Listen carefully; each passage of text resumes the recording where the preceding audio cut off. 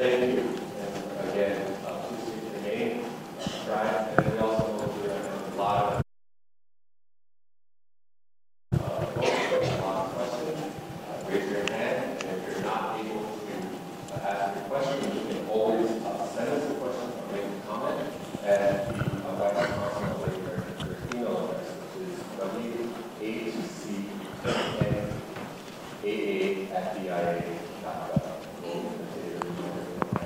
I saw a lot of different folks with their hands up, but let's go with Cheryl. Can you hear me? We've got mic runners, so we'll bring the mic to you. Thank you. Most people can hear me anyway. Good morning. Cheryl Andrews Maltese. I'm the chairwoman of the Wampanoag Tribe of Gay-Hedequena in Massachusetts. Thank you so much for being here, and I appreciate all the work that you guys are doing. My question essentially is broad-based, and it's more or less geared towards the Secretary. While we're coming off the heels of Thanksgiving, the Wampanoag people are tired of the myth that keeps getting perpetuated for centuries about our history. And part of the problem that we find is that most tribes' history has not been able to be told, and particularly by the tribes themselves. Underneath the Elementary and Secondary Education Act of 1965, in the section of purposes, the state school educational bodies are supposed to be consulting with the tribes, meaningful consultation in order to make sure that their curriculum suits the needs and the purposes of the tribal nations that are also within the exterior boundaries. And I was wondering how you can help us ensure that the states are, in fact, following this law in order to receive their funding for their education, because it's not clear to the states themselves that they are required to meet with federally recognized tribal governments underneath the law in order for them to receive their funds, as well as a subrecipient of federal dollars, which the United States knows that it has a trust and treaty obligation, and also the obligation to consult. That's my question. Thank you very much for that question. Thank you very much for that question. That's a great question, and I think it's important to remember that many of the treaties that were agreed upon have never been followed through on. And it is our collective responsibility to ensure that at all levels we're doing everything we can. I recently had representatives from a state reach out to me, from a nation, reach out to me with a similar concern. And what we did was convene a meeting with the leaders of the State Department of Education to remind them of their responsibilities in a manner that builds commitment, not compliance.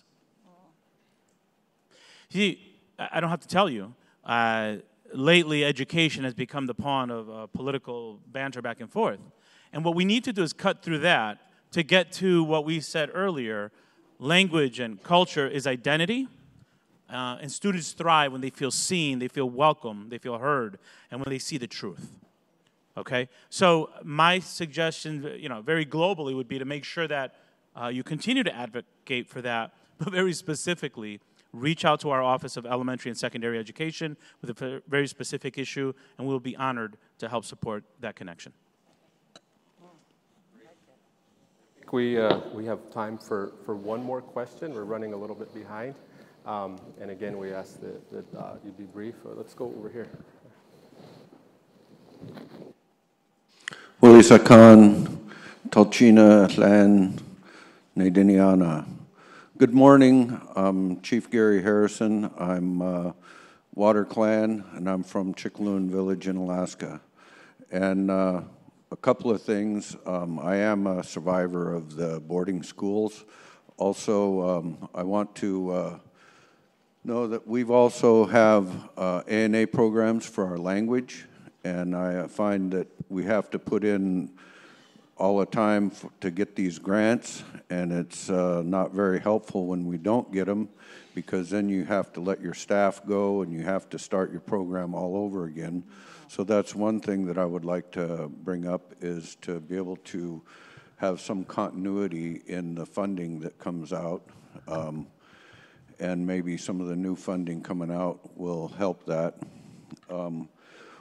And probably, seeing as how I won't get the floor again, I want to also mention the fact that when the money came out for Indian country, to buy back Indian country, I'm not sure how all of that works, but somehow it doesn't seem to be working, at least for our tribe. And that's also goes for the veterans' native allotments. There seems to be a problem there as well. And with that, also I want to mention that the fact when they talked about decolonization in Alaska, you had to prove that you could read and write English, and also have 5 white people sign that you were competent. And in actuality, it was not really a vote for decolonization, it was a vote for statehood. And the U.S. says, well, that's our decolonization vote. Yet the true people who are supposed to be voting for decolonization were not allowed to vote. I know for a fact because my cousins were in a fist fight at the voting when it came to letting them vote. So that's a couple of things that I would like to at least mention while I have the floor, and maybe you can help us out in some of these endeavors. Thank you very much. Okay. Well, thank you for those reflections. Secretary Haaland, any final thoughts or reflections before we close the panel? I just appreciate I feel bad that we can't get to every single question. Instead of me talking, can we just go to one last question? And if possible, the woman with her hand up with the mask on, yes, because we had a conversation in my office last night, and so I know she wanted the opportunity to ask, so. Thank you, Secretary Haaland. My question is, with the funding with tribal colleges, they are historically way underfunded, and we have students across the United States. You know, our villages, my name is Patricia McDonald, I'm from Alaska, and our villages are shrinking to the point that my village, where I'm from, Healy Lake, Alaska, we have 20 people there. We don't want our people moving to the hubs, to Fairbanks, to Anchorage, Seattle.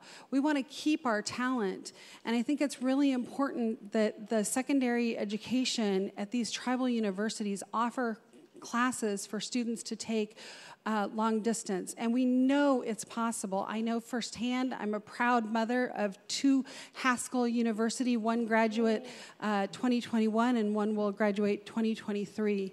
And so I know that Haskell had that capacity, yet now that we're coming out of the pandemic, they've pulled back.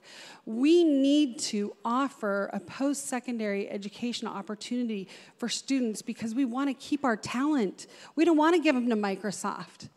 You know, we don't want to give our talent to the big companies. We want to keep our people, and we want to keep our villages and grow our own. We really need that opportunity. I'd love it if you could please reflect on that. Thank you. Thank you very much for that.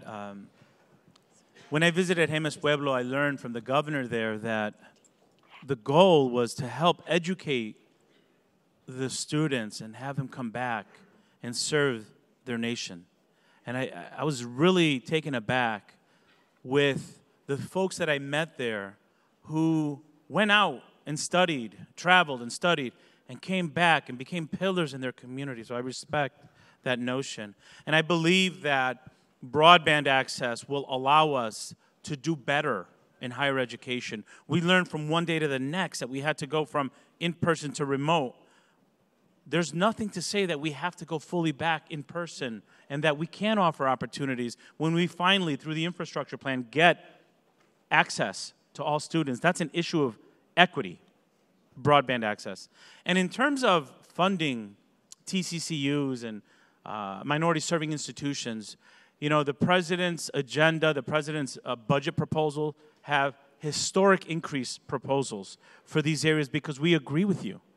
We agree. My visits confirm what you say, that if we don't act deliberately to provide support and funding for tribal colleges and universities, that we're hurting the cultural connections that these students have and those communities. So we agree with you wholeheartedly, and we will continue to lift the importance of supporting those higher education institutions.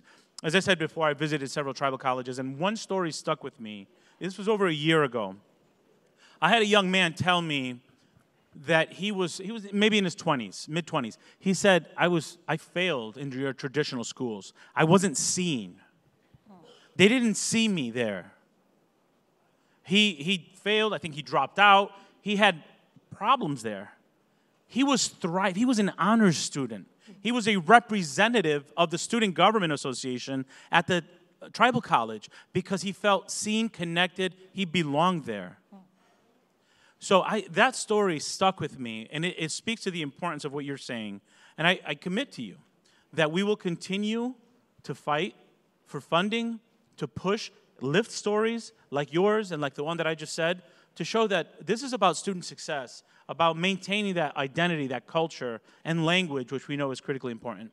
And then specifically to that community there, I'm going to ask my staff who is in the building to kind of tap you on the shoulder and get more information so I can learn more about your specific situation to see what we can do to support you. Thank you. Thank you, Secretary Cardona. Thank you for the question. I appreciate it so much. I want to thank you all for your time, attention, for coming here and being with us today. This is just the first session. We've got 2 full days together, some special guests yet this afternoon, and I just really, really thank you. This building is full of your language. It makes my heart full. I want to thank Chair Norris for the blessing and the song today, and that is first of many over the course of the next few days. And I myself feel closer to my community today just by having you all here, let alone my Achonika and my Choka, my grandma and my grandpa. So safe travels to you all. Thank you to my panelists, and safe travels to all of you. Take care.